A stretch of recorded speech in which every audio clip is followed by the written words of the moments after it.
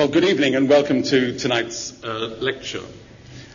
Tonight's lecture was originally scheduled for last February and had been due to be chaired by the school's director, Howard Davis.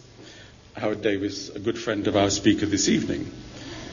At the time, however, in February, heavy snow prevented our speaker coming to give the lecture here at the LSE. Despite his very best efforts, he remains stuck at Athens airport. Now, some of you might think this was a wonderful metaphor for the problems of today's Eurozone. That is, there's a lot of effort, a difficult climate, problematic starts. In any event, we, with our lecture, have achieved our destination tonight. And we're very grateful that our speaker was willing to reschedule the lecture. Now, however, it is Howard Davis who is not in London, and he gives his apologies for not being here. He's away on a very well-deserved sabbatical leave. So you have me as the stand-in chair. Tonight's lecture is hosted by the Hellenic Observatory and the European Institute here at the school, and it is co-sponsored by Financial Times Business, whose support we gratefully acknowledge. In fact, I'm pleased to have the opportunity of standing in for Howard Davis on this occasion, as it gives me the opportunity of making a number of personal remarks. Our speaker tonight is one of our most prominent Greek alumni. Dr. Mr Garganas graduated with a master's and MSc in economics from the school and has been a long-term friend of the school ever since. The school acknowledged its gratitude to him for his record of service by electing Dr. Garganas as an honorary fellow of the school. He is one of only 2 Greeks to be accorded this privileged title. Dr. Garganas was a prime mover in the establishment of an endowment at the school for a chair in contemporary Greek studies and the establishment of the Hellenic Observatory here in the European Institute. And I'm pleased, of course, to hold the chair that resulted from his efforts and to be the director of the Hellenic Observatory. For the last 5 years or so, Dr. Garganas has been the chairman of the Observatory's advisory board. And with these various roles, Dr. Garganas has shown tremendous commitment to the school and to its academic development. He's devoted much time and energy to the success of the Hellenic Observatory, offering his experience and expertise. And I personally have been highly appreciative of his support. And I'm pleased to publicly acknowledge my gratitude. Now, Dr. Garganas this evening has chosen to speak on the experience of the single European currency and its implications for economic theory and policy. He will speak with much authority on these subjects. He has served 2 terms as governor of the Central Bank of Greece. Before that, he served for an extended period as deputy governor of the Bank of Greece. In these positions, he's been a member of the European Union's Economic Policy Committee, its Monetary Policy Committee, the Economic and Financial Committee, the European Central Bank's Governing Council, and the ECB General Council. In short, Dr. Garganas has been a member of every EU committee or council relevant to economic and monetary union for at least the last 2 decades. Alongside this experience, he's held a number of senior policy positions in Greece, including being chief economic advisor to Kostas Simitis when Mr. Simitis was Minister of National Economy in the 1980s. In addition, Dr. Garganas has published a number of books and papers on various aspects of macroeconomic policy, economic modelling, economic and monetary union, and monetary policy. In short, our speaker is someone with much authority and experience on tonight's topic. So without further delay, given that we were expecting this lecture in February, I will now finish and ask you to give a very warm welcome to our distinguished alumnus, Dr. Garganas.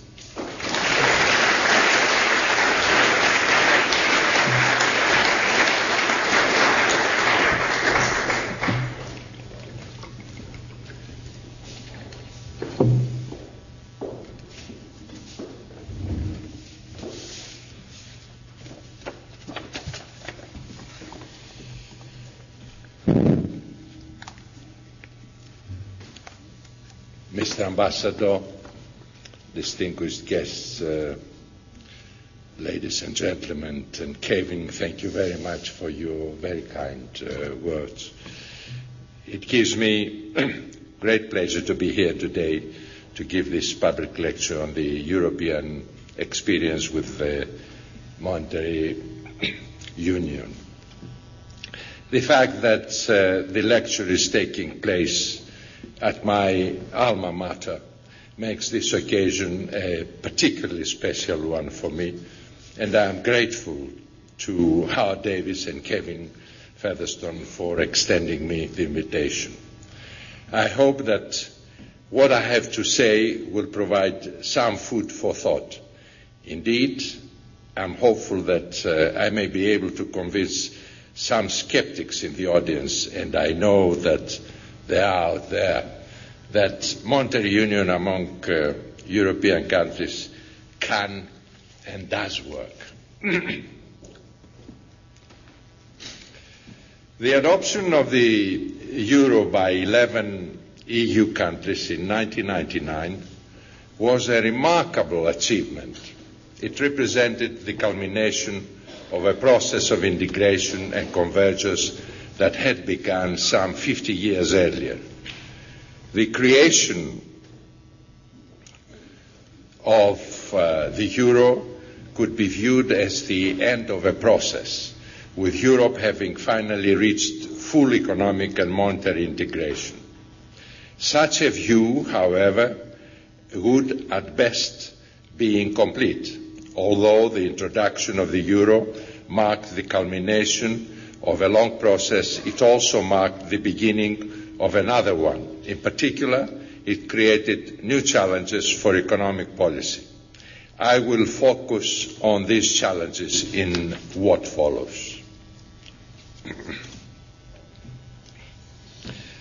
A natural starting point for analysis of the benefits and costs of a monetary union is the theory of optimum currency areas, originated by Robert Mundell in the early 1960s, and an important reason for his Nobel Prize in economics.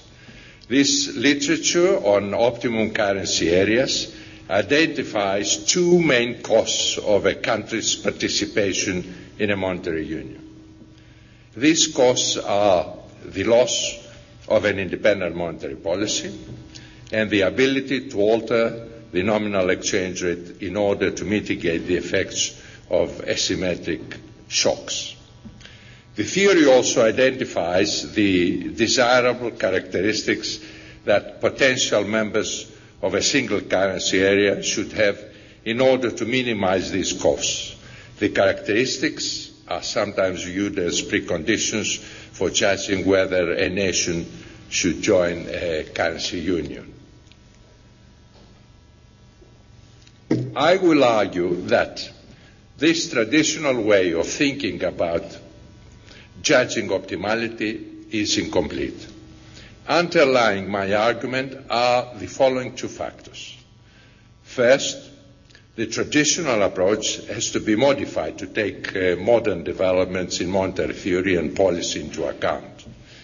In a world in which monetary policy is best suited to achieve price stability, the loss of monetary policy independence may not be very costly. In fact, for a small open economy such as Greece, it may actually provide net benefits. Second, it can be misleading to view the optimum currency area characteristics as preconditions for ensuring the success of a country's participation in a monetary union. In particular, to view the characteristics as preconditions overlooks the fact that the characteristics or criteria can themselves be endogenous. I will argue that the creation of a monetary union can itself create conditions that are favourable to the well-functioning of the union.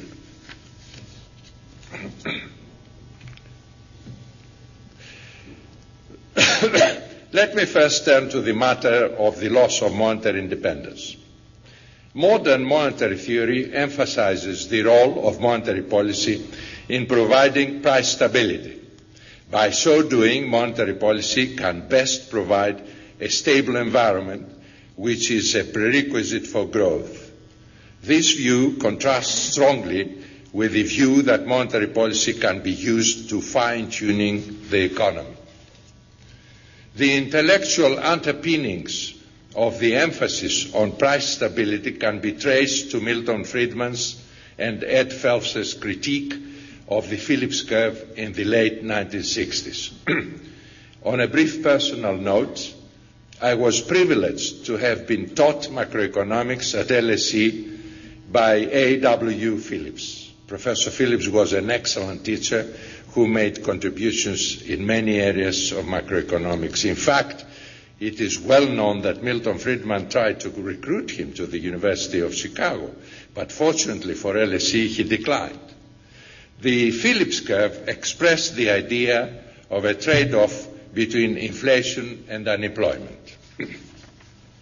The Friedman-Phelps insight, which helped earn those economists their respective Nobel Prizes, was that the trade-off was, at best, temporary. Repeated attempts to reduce unemployment by allowing inflation to rise would result in ever-increasing inflation, with unemployment returning to its natural rate. Although the Friedman-Phelps hypothesis swept through academia in the 1970s, policymakers were slower to catch on. As a result, the 1970s, and in some cases the 1980s, provided a real-world laboratory for testing the Friedman-Phelps hypothesis. As we know now, central banks that kept trying to pin down the rate of unemployment wound up with both high inflation rates and high unemployment rates. This was a lesson that would not be lost on subsequent generations of central bankers. Building on the Friedman-Phelps insight, Finn Kydland and Ed Prescott showed that a central bank engaged in discretionary policies has an incentive to promise low inflation, but then to run an expansionary monetary policy that produces higher inflation without lowering unemployment. In a contribution that helped earn these authors the Nobel Prize in 2004, Kydland and Prescott showed that to be credible, central bankers must demonstrate that they are fully committed to a low inflation objective. Full commitment in the Kydland-Prescott framework necessitates independence from political pressures to follow inflationary monetary policies. Otherwise, once inflation expectations become entrenched, it can be very difficult to reduce them. The cost of doing so in terms of higher unemployment can be substantial. Again, the experiences of country after country which pursued expansionary monetary policies in the 1970s and the 1980s provided the laboratory.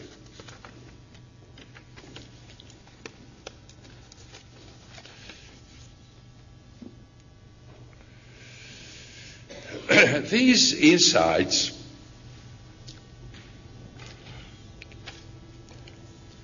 and the subsequent literature built around them contributed to the now widely held view that central banks should have independence from the political process with a mandate to achieve price stability.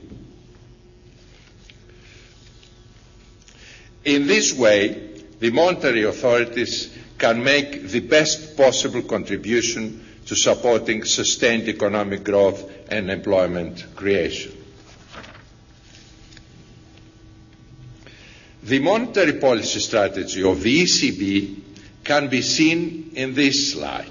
It involves three key elements. First, there is the objective of price stability, which the ECB defines as a year-on-year increase in consumer prices in the harmonized consumer price index for the euro area to below but close to 2%. The close to was added in 2003 to establish a safety margin above zero inflation to guard against deflationary risks. Price stability is a medium-term goal reflecting the long lags involved in the transmission of monetary policy. Second, the two pillars of economic and monetary analysis have been formulated so as to enable the ECB to attain its objective. In the economic analysis, an assessment of current economic and financial developments from the perspective of the interplay between supply and demand in the product and factor markets is made. This provides short to medium-term indications of inflationary risks and inflation. As a cross-check to the economic analysis, the monetary analysis focuses on money and credit developments in recognition of empirical evidence suggesting that monetary growth and inflation tend to be related in the medium to long run. The final element is central bank independence. The Maastricht Treaty grants full political independence to the ECB in the pursuit of price stability. In a democratic society, however, central bank independence needs to be counterbalanced by accountability. That is, an obligation on the part of the central bank to explain its decisions to the public and its elected representatives, including, in the case of the ECB, those in the European Parliament. In turn, accountability requires transparency with respect both to objectives and decision-making. To this end, monetary policy decisions taken by the ECB are explained in real time at a press conference immediately after each rate-setting Governing Council meeting. The success of the ECB's monetary strategy is borne out by its record. Since the inception of the euro area, average inflation in the euro area has been 2.08%, a shade higher than the ECB's definition of price stability.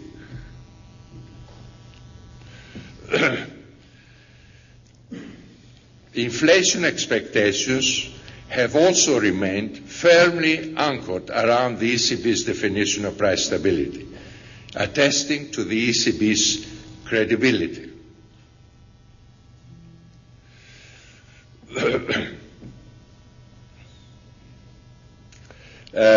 Long-term interest rates have been at historically low levels.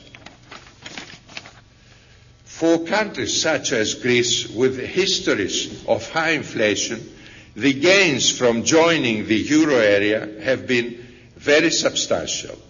For years, Greece suffered from double-digit inflation.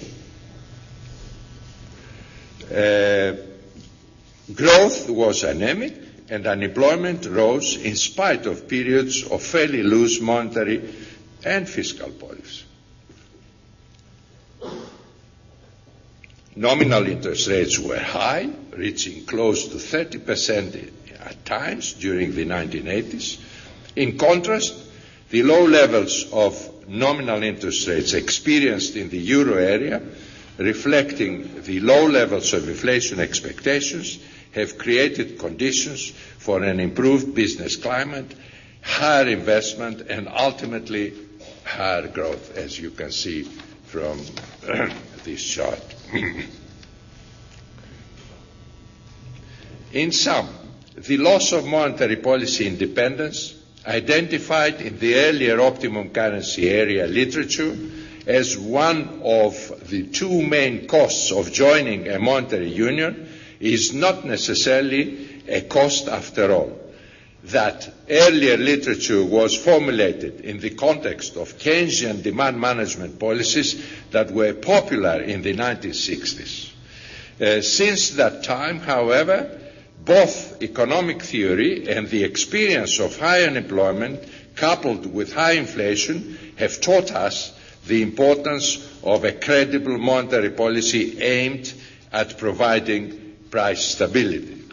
Moreover, I have argued that for countries with histories of high inflation and political interference in policy formation, a credible monetary policy can be attained by joining a monetary union with an independent central bank.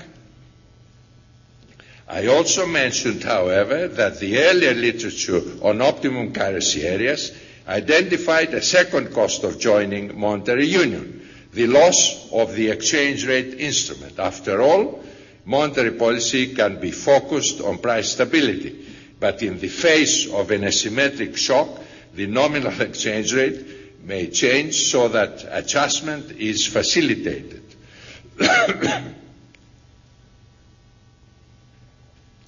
How important, then, is the exchange rate instrument in dealing with asymmetries among the countries participating in the euro area? The early literature on optimum currency areas included a search for mechanisms that could replace the exchange rate or compensate for its absence. This search led to the identification of a number of criteria on which the optimality of a potential currency area could be assessed. These criteria effectively became preconditions for forming a single currency area.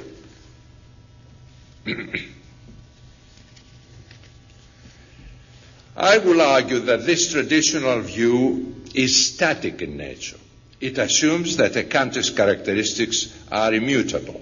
In fact, the experience of the euro area suggests that participation in a monetary union can by itself induce changes in economic structure and performance that make the currency area optimal.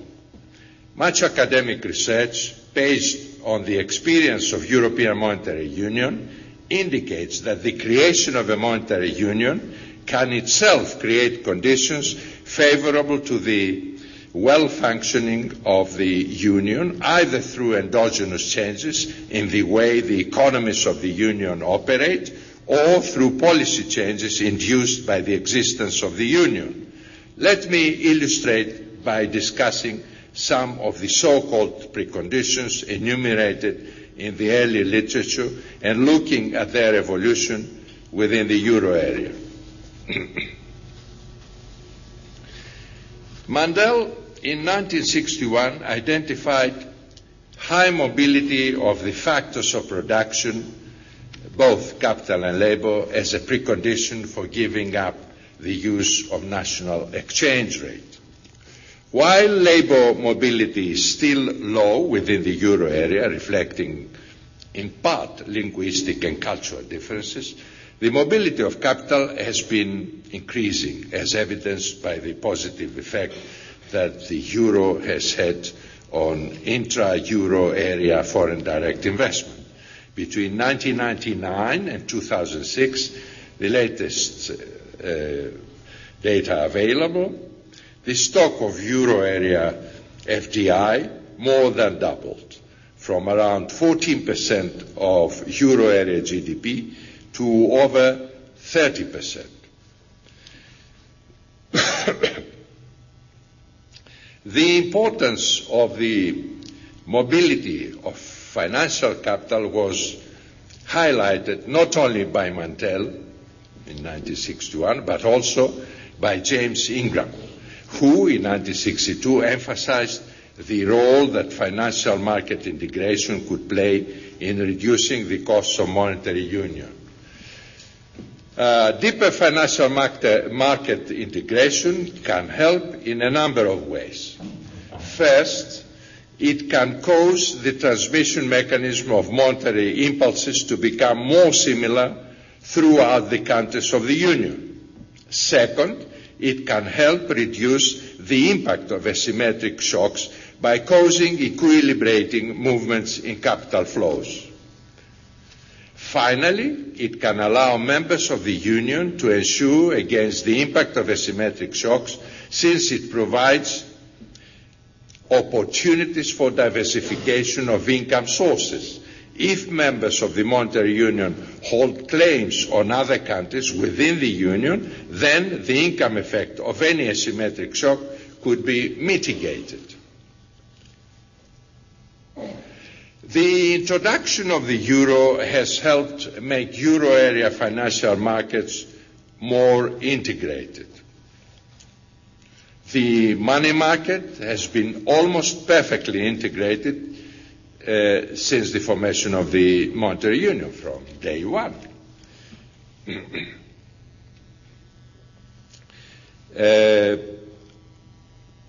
The significant growth of the euro corporate bond market also provided evidence of integration and widens the range of potential investors to which firms have access. National bonds and equity market returns exhibit closer co-movements than they did before the introduction of the euro. We can see the convergence, particularly of Greece towards the German Bund, which is the benchmark for comparison of the returns.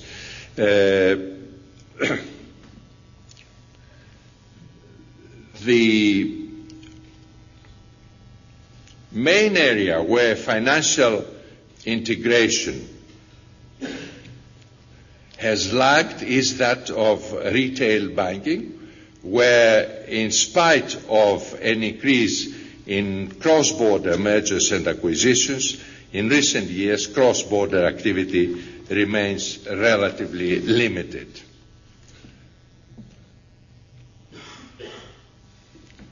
Forces for further integration will continue as market participants increasingly exploit the new environment of monetary union.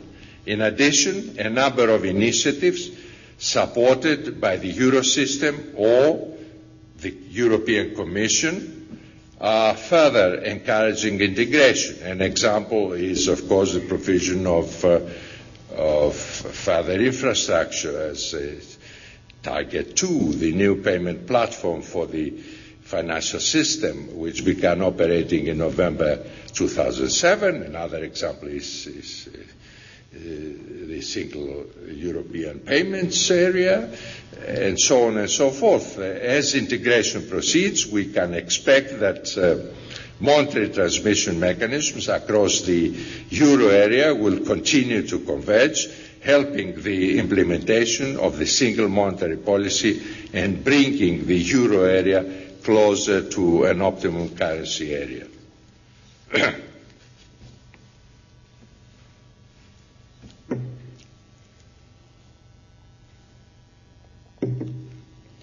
Ronald McKinnon in 1963 added the criterion of openness. The more open the economies of a monetary union, the less effective nominal exchange rate changes will be in facilitating adjustment, because the changes are more likely to feed onto domestic prices and wages, offsetting the competitiveness gains.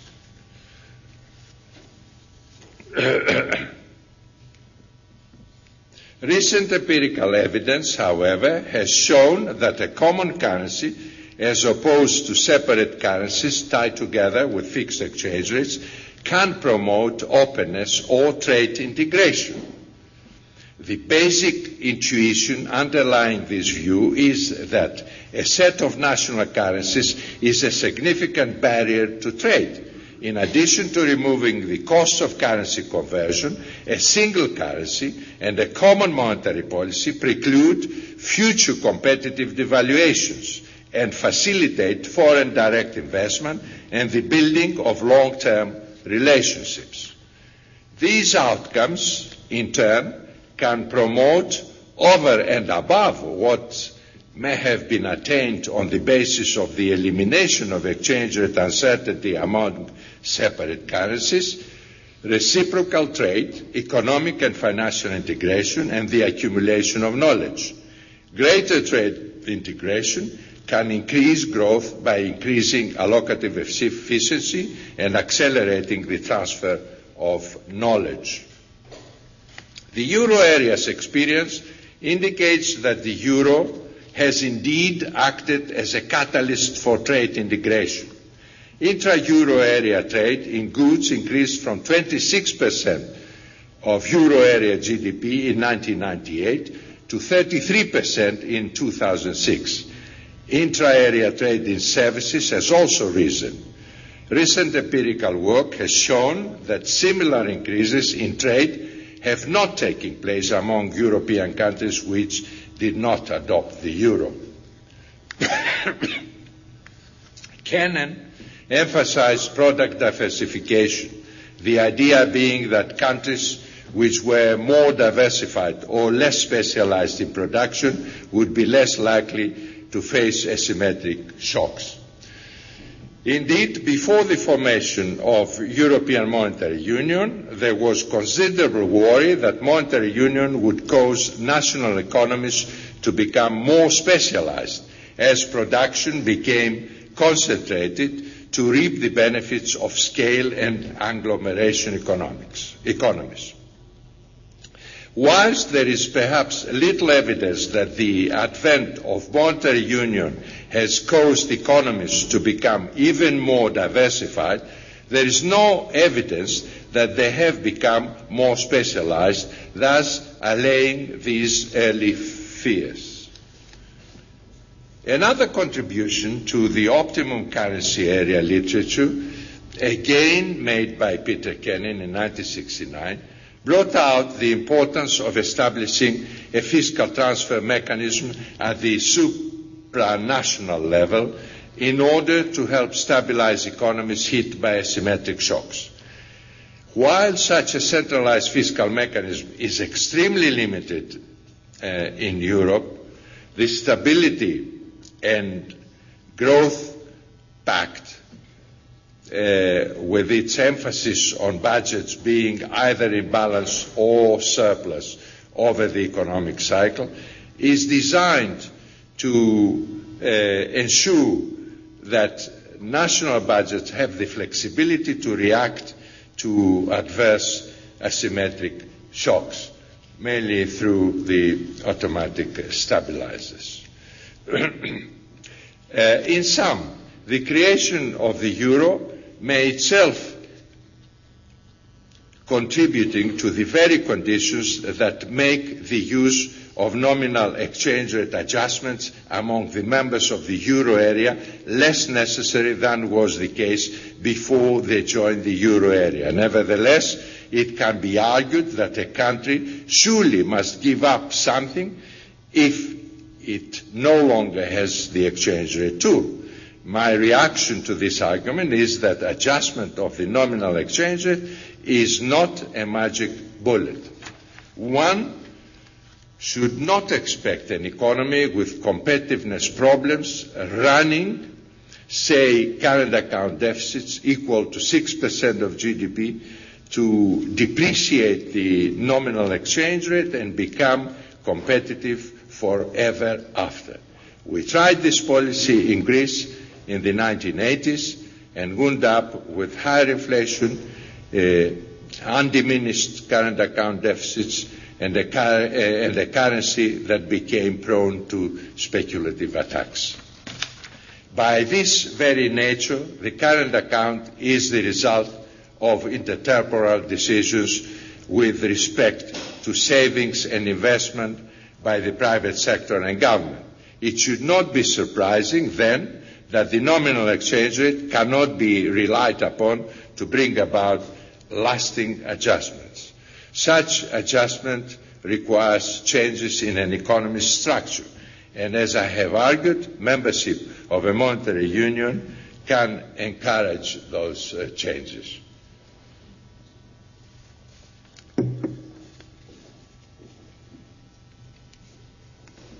I have argued that ways of thinking about monetary union have evolved considerably from the early days of the literature on optimum currency areas. Developments in modern macroeconomics recast the goals of monetary policy. The focus nowadays on price stability and the creation of the conditions necessary to support growth and employment changes the balance of the arguments about the cost of giving up an independent monetary policy. Provided that the monetary policy framework at the union level delivers price stability, there is little to be lost from transferring monetary policy to the union level. The success of the euro area has demonstrated that one size can fit all. Let me briefly mention 3 pieces of evidence which support this. First, inflation dispersion has declined, has been around 1 percentage point since the second half of 1999. This compares favorably with inflation dispersion across a monetary union of similar size, the United States. Second, the decline in inflation dispersion has not been at the expense of higher growth dispersion. Growth dispersion has remained close to its historical average of around 2 percentage points, and if any trend is discernible, it is a downward one. Finally, business cycles appear to have become more correlated.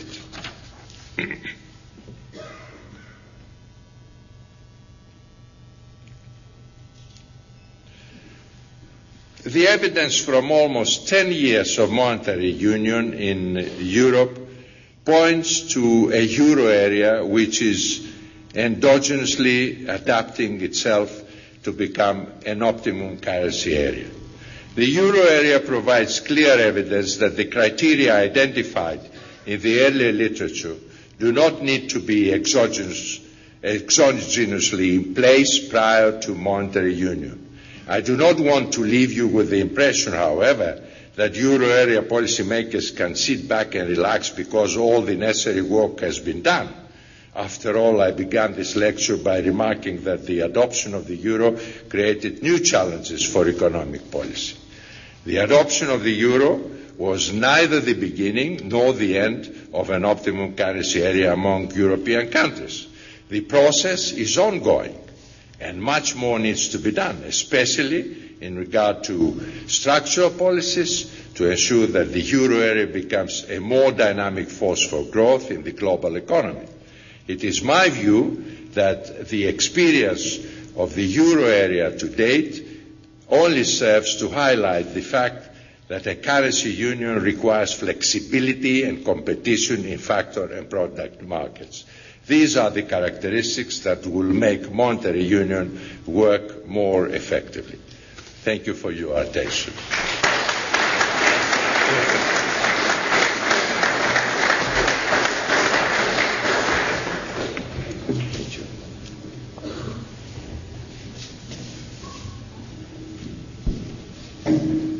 Well, thank you, Mr Garganas, for that very clear and insightful lecture.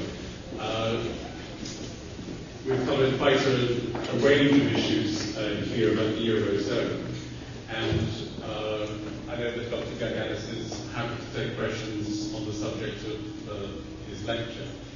When you ask the questions, could you please first identify yourself and then ask the question? And if it's acceptable to our speaker, then if we could take 2 or 3 questions at a time. Yes, indeed. Firstly, okay. Yeah. Sorry. Indeed. Thank you very much for that fascinating presentation. I have two big questions. One is, I think the implication of what you were saying was that the benefits of joining the European Monetary Union appear to be greater for smaller states than for larger states. Would you agree with that? And secondly, the disbenefits or the costs, the presumed disbenefit costs of joining the monetary union were used by the British government effectively to argue that they shouldn't join the European Monetary Union. And the UK economy has actually done very well following that and done better than the larger economies in the European Union. How would you explain this? Thank you. Other questions? The gentleman just behind you, please. My question is, Identify yourself. my name is Emmanuel, and I love my DRC as well. My question relates more to the countries within the Union, and as it's currently mentioned, Phillips, you study the Phillips government. One of the arguments against it at the time was that it was very high level, and there was sort of an obsession with inflation and the associated statistics, and the everyday bread and butter sort of economic issues were sort of ignored.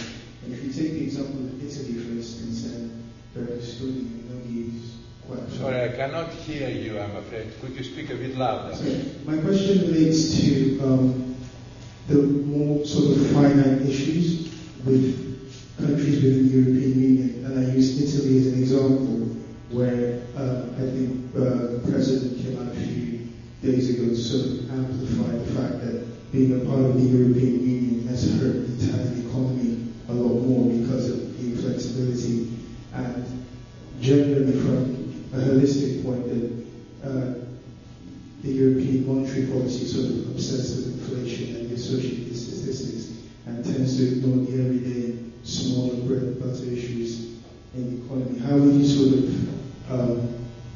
what would be your response to that? Good. Thank you. Should we?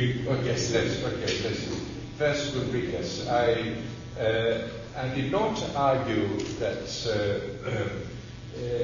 smaller economies benefited more than larger economies. I argued that open economies have benefited more than closed economies. I mean, of course, there are differences in the benefits reaped from membership of the euro area among the different countries. And that would, of course, answer the question on Italy. I don't want to generally refer to individual member countries, but because there are other countries that had similar problems with Italy. I would say that countries that have been lagging behind others, in eliminating macroeconomic imbalances. Remember that some countries have started with even though they've met the Maastricht criteria before they joined the euro area, they still have, for example, high debt to GDP ratios. Other countries did not make much progress with structural reforms, and they had very rigid markets in labor markets and markets in goods and services. And other countries were being too generous with their wage increases. And the typical example is, of course, Germany, that since the inception of the euro area, they had a very, very low increase, almost zero increase in unit labor costs. As a result, the German economy, of course, gained an enormous competitive advantage during this year against a number of countries, including my own, that had a much faster increase in unit level costs. I mean, I talked earlier on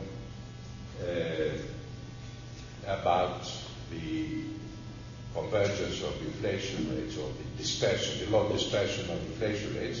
But one characteristic that I did not mention is that there have been some countries that had persistently higher than average inflation rates, like Greece and Ireland, Spain. These are countries that, of course, had much higher than average growth rates. Of course, part of the reason for that is that they had a very high increase of unit labor costs. In the case of Greece, for example, we joined the euro area in 2001, and from that period to last year, we had an average inflation rate of 3.4%, 1.2% above the euro area average, and an average rate of increase of unit labor costs also 3.4%. Coming back to the second question of Rigas Doganis, the UK, of course, I mean, the UK has an excellent performance because it was one of the first European countries to introduce structural reforms. And, of course, eliminated imbalances. And the theory of optimal currency areas does not argue that large countries cannot have a better performance outside the monetary union. I mean, there are specific reasons for the good performance of the UK, and things are beginning to change now, but my view is that these are cyclical changes, not structural changes. The UK economy has benefited enormously from drastic structural reforms that were introduced much earlier than in other countries. We have other examples. I mean, Ireland is another example within the trade union. So I would not attribute it to the participation or non-participation of a currency area. I would attribute it to the right policy being followed in particular country. Is there a case for joining now? That's very. My view has always been that the UK should join the euro area for various reasons, and I still believe that it's not too late for the UK to join the euro area. Thank you. The gentleman just here. Thank you. My name is Fabrizio. I'm assistant here at LSE. There is debate whether fiscal coordination of member countries with ECB policies would benefit the euro area as a whole. I would like to know whether you stand, whether you think this is useful, if it's not useful, and how likely this is to be. I'm talking about this consideration. I think it's a bit too far. Thank you. Are you referring to the implementation of the Stability and Growth Pact, or are you referring to a further fiscal integration, such as a federal-like budget?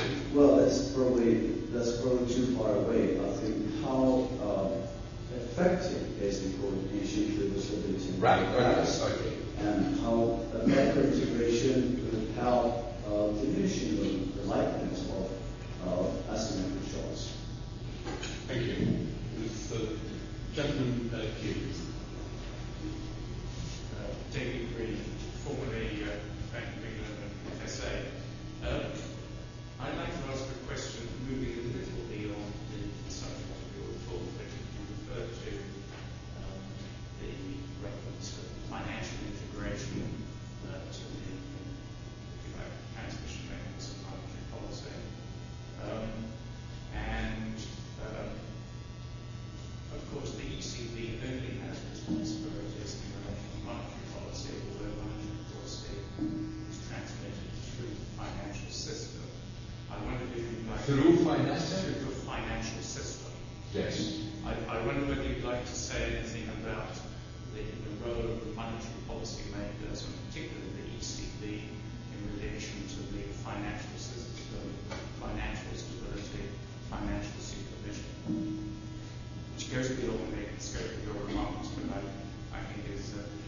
germane to the current debate? Thank you. Okay. Let me start from the second question. A lot of research has been done at the ECB that indicates that the transmission mechanism, which of course differ among the member states, has been converging over the years since the inception of the monetary union. And of course, as you quite rightly pointed out, one of the factors that determines the transition mechanism are the structure of the financial institutions. And as I said earlier on, we have seen considerable progress in financial integration throughout these years, generally, although, as I said, in the banking sector, the progress has not been as big as one would have expected, especially in countries like my own, where the banking system specializes mainly in retail banking. In wholesale banking, there's been a considerable degree of integration. And because of this greater financial integration, we see this convergence in the transmission mechanism.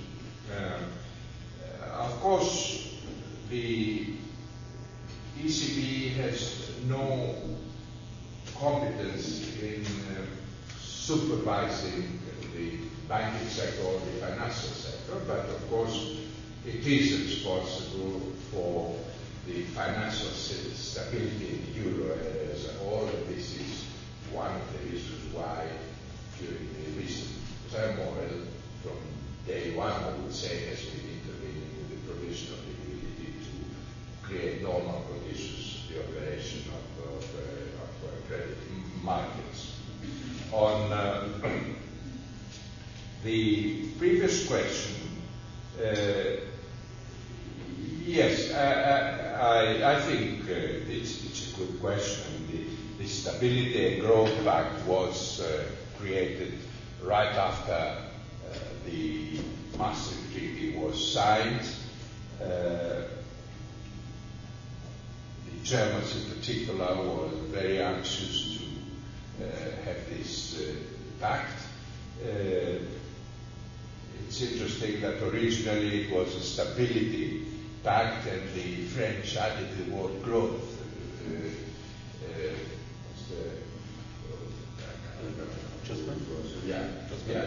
No, not Jospin.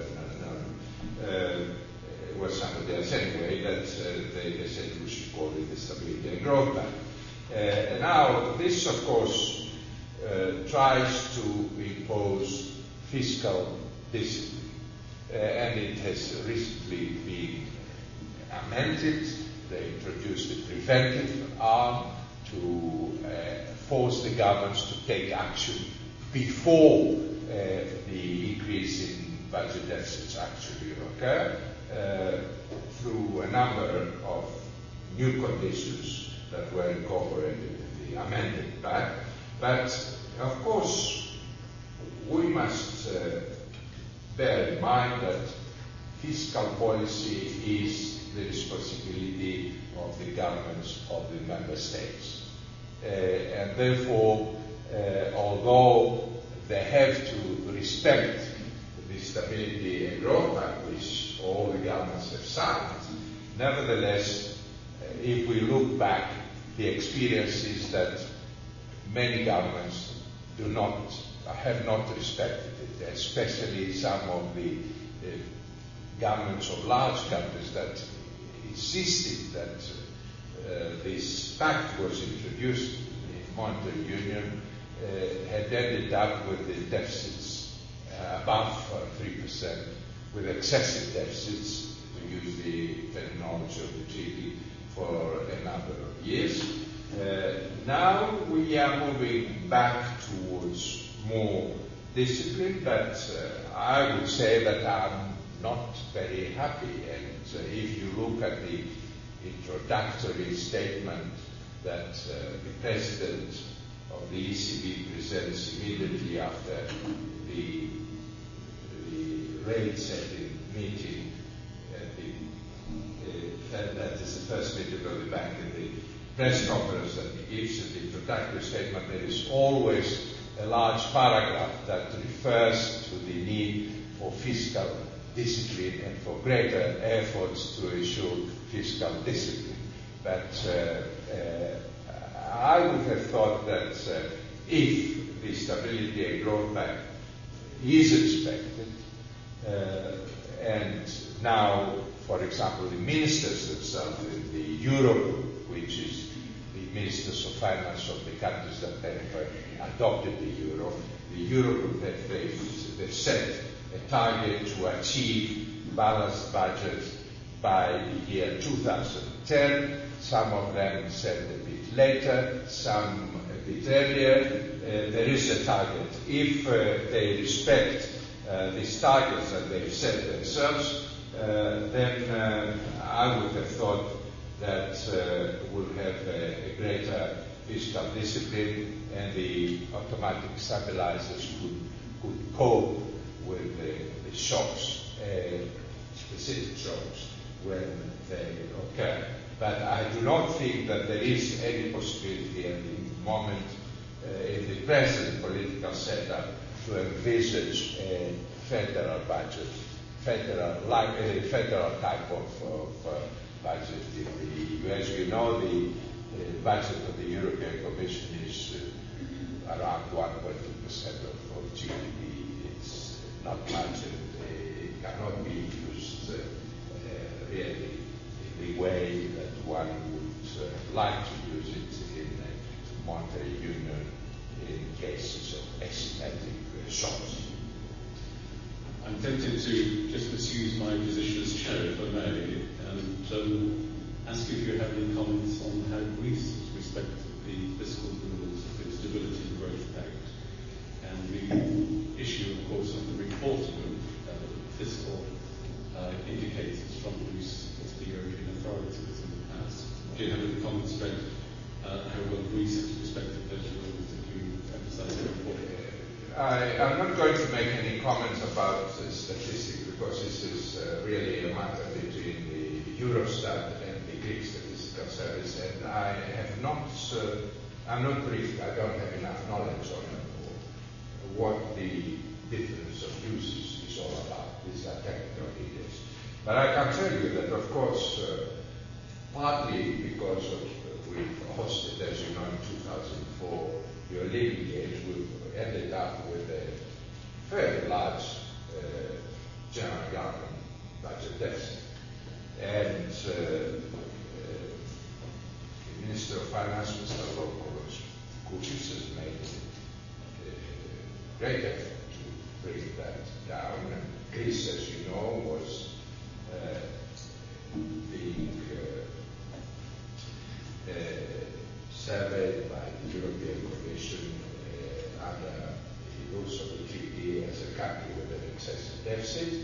Now, since a couple of years ago, we are no longer a country with excessive deficit, and considerable progress was made.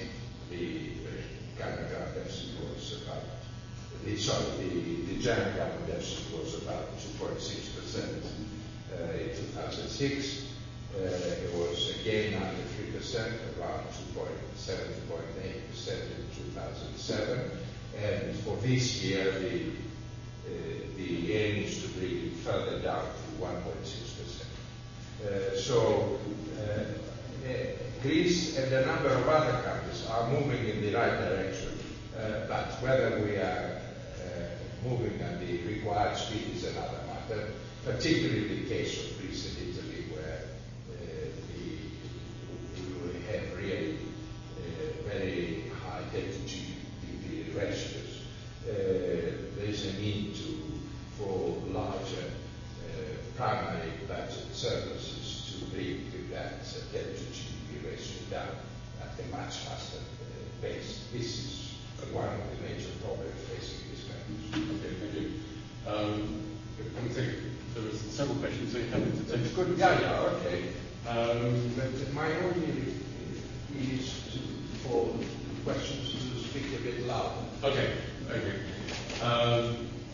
lady over here.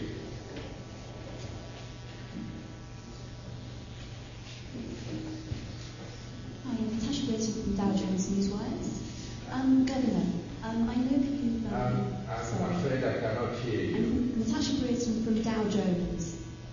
Yeah. I know you've done a lot of work with the central banks of the Balkan economies, and I was wondering if you would regard that the recent... Sorry, I cannot hear you. You've done lots of work with the Balkan countries. Yeah, the Really Balkan... Sorry. I'm sorry, it's my fault. Are you worried at all that the recent worries in credit markets will threaten the growth of the Balkan economies and the stability of their banks?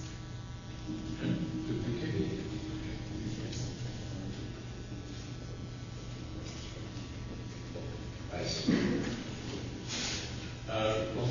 Over here, the gentleman who's next. Sorry, Mr. Second. Hi, my name is Christos Pneumekis. You have continuously expressed your concerns regarding rising inflation and the impact that this rising inflation may have on the competitiveness of Greece. And have proposed that wages should be either frozen or granted limited rises. But on the other hand, one of the main concerns of social policy is the maximization of social welfare. So do you believe that these two things can work together, or should we wait a little bit? Okay, good. Thanks. The gentleman here. Thank you very much. You've talked about the limited scope for adjustment to shocks through the labor market due to cultural differences, eligibility related, and the limited scope for adjustment through the fiscal channels due to virtually existent central budget. So one could argue that theoretically this would encourage adjustment through wage flexibility, for instance. Is that something you've observed in practice in Greece, just generally? Yeah, okay, let me start from this last question. Of course, the degree of flexibility in labor markets and goods and services markets differs among the different member states of the euro area. Some have made greater progress, others have made smaller progress. That is the reason why both the European Commission and the ECB constantly urge governments to introduce structural reforms, further reforms to make these markets more flexible. You are right.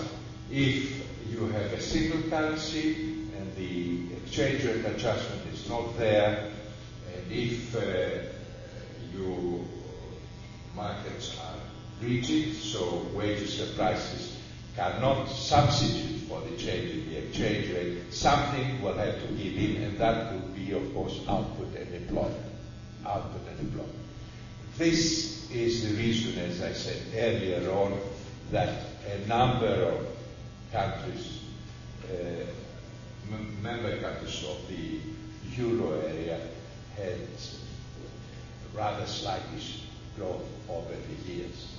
That is because they have rigid labor markets, rigid goods and service markets. They've lost competitiveness, and as a result, they have suffered in terms of output and employment. On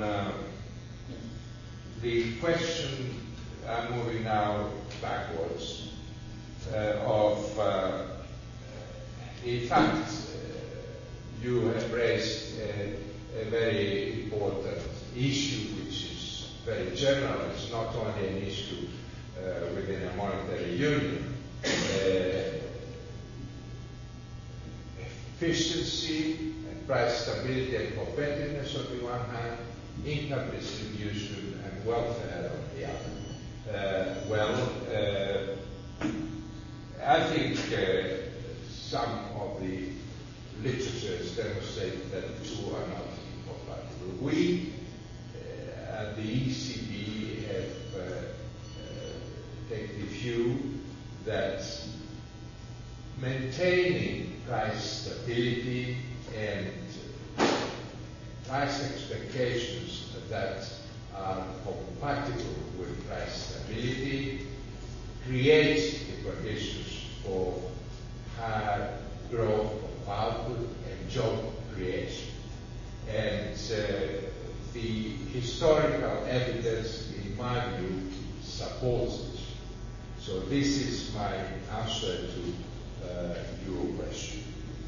On the Balkans, now, which credit changes in credit conditions or recent credit problems? Are you referring to the financial turmoil, or are you referring to the excessive credit expansion in these countries, in the Balkan countries?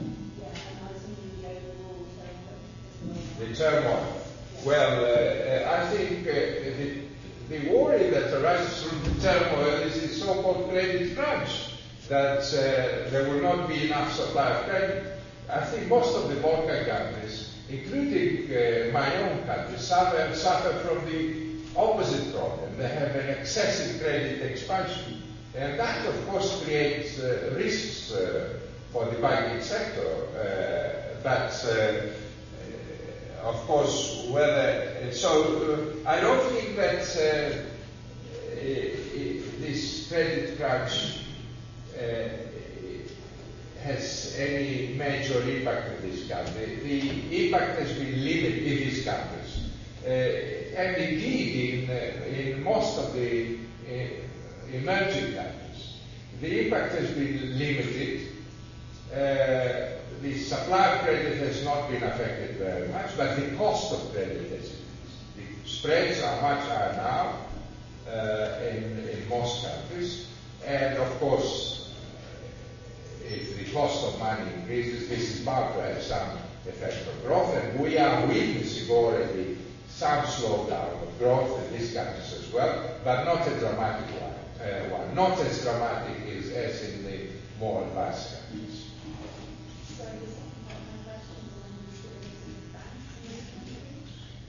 The stability of banks in those countries. The stability of banks in those countries. Well, as you know, in these countries, the biggest proportion of the market was taken over or occupied by foreign banks, including Greek banks, Italian banks, Austrian banks, and as a banking supervisor, I can tell you that I've done two things. First, I try to make sure that the Basel II agreement is fully implemented, and we give special emphasis in the case of our banks to developing better systems of risk management and implementing those not only at home but also in the countries which they've penetrated, and they have subsidiaries and branches. And the second thing that I did was to invite the governors of the central banks in the region to Greece twice to sign a memorandum of understanding so that we can not only exchange information but gradually coordinate our policies as banking supervisors. And that is because we see that the risks are there and we need a more effective, better coordinated system of banking supervision to actually prevent or minimize these risks. And the countries that are invited are not only members of the EU, they are countries outside the EU, from the Balkans. and they've all responded with great enthusiasm to our initiative at the Bank of Greece. And the National Bank of Bulgaria now is taking over this from us, the chairmanship, as it were, of this group, and they will be meeting in Sofia to discuss further ways of making further progress of coordination amongst the banking supervisors. Thank you. I think we are actually out of time now, and a number of questions were wanting to be asked, but we must respect the schedule. On your behalf, can I thank our speaker for the clarity of his lecture and his willingness to answer so many different questions.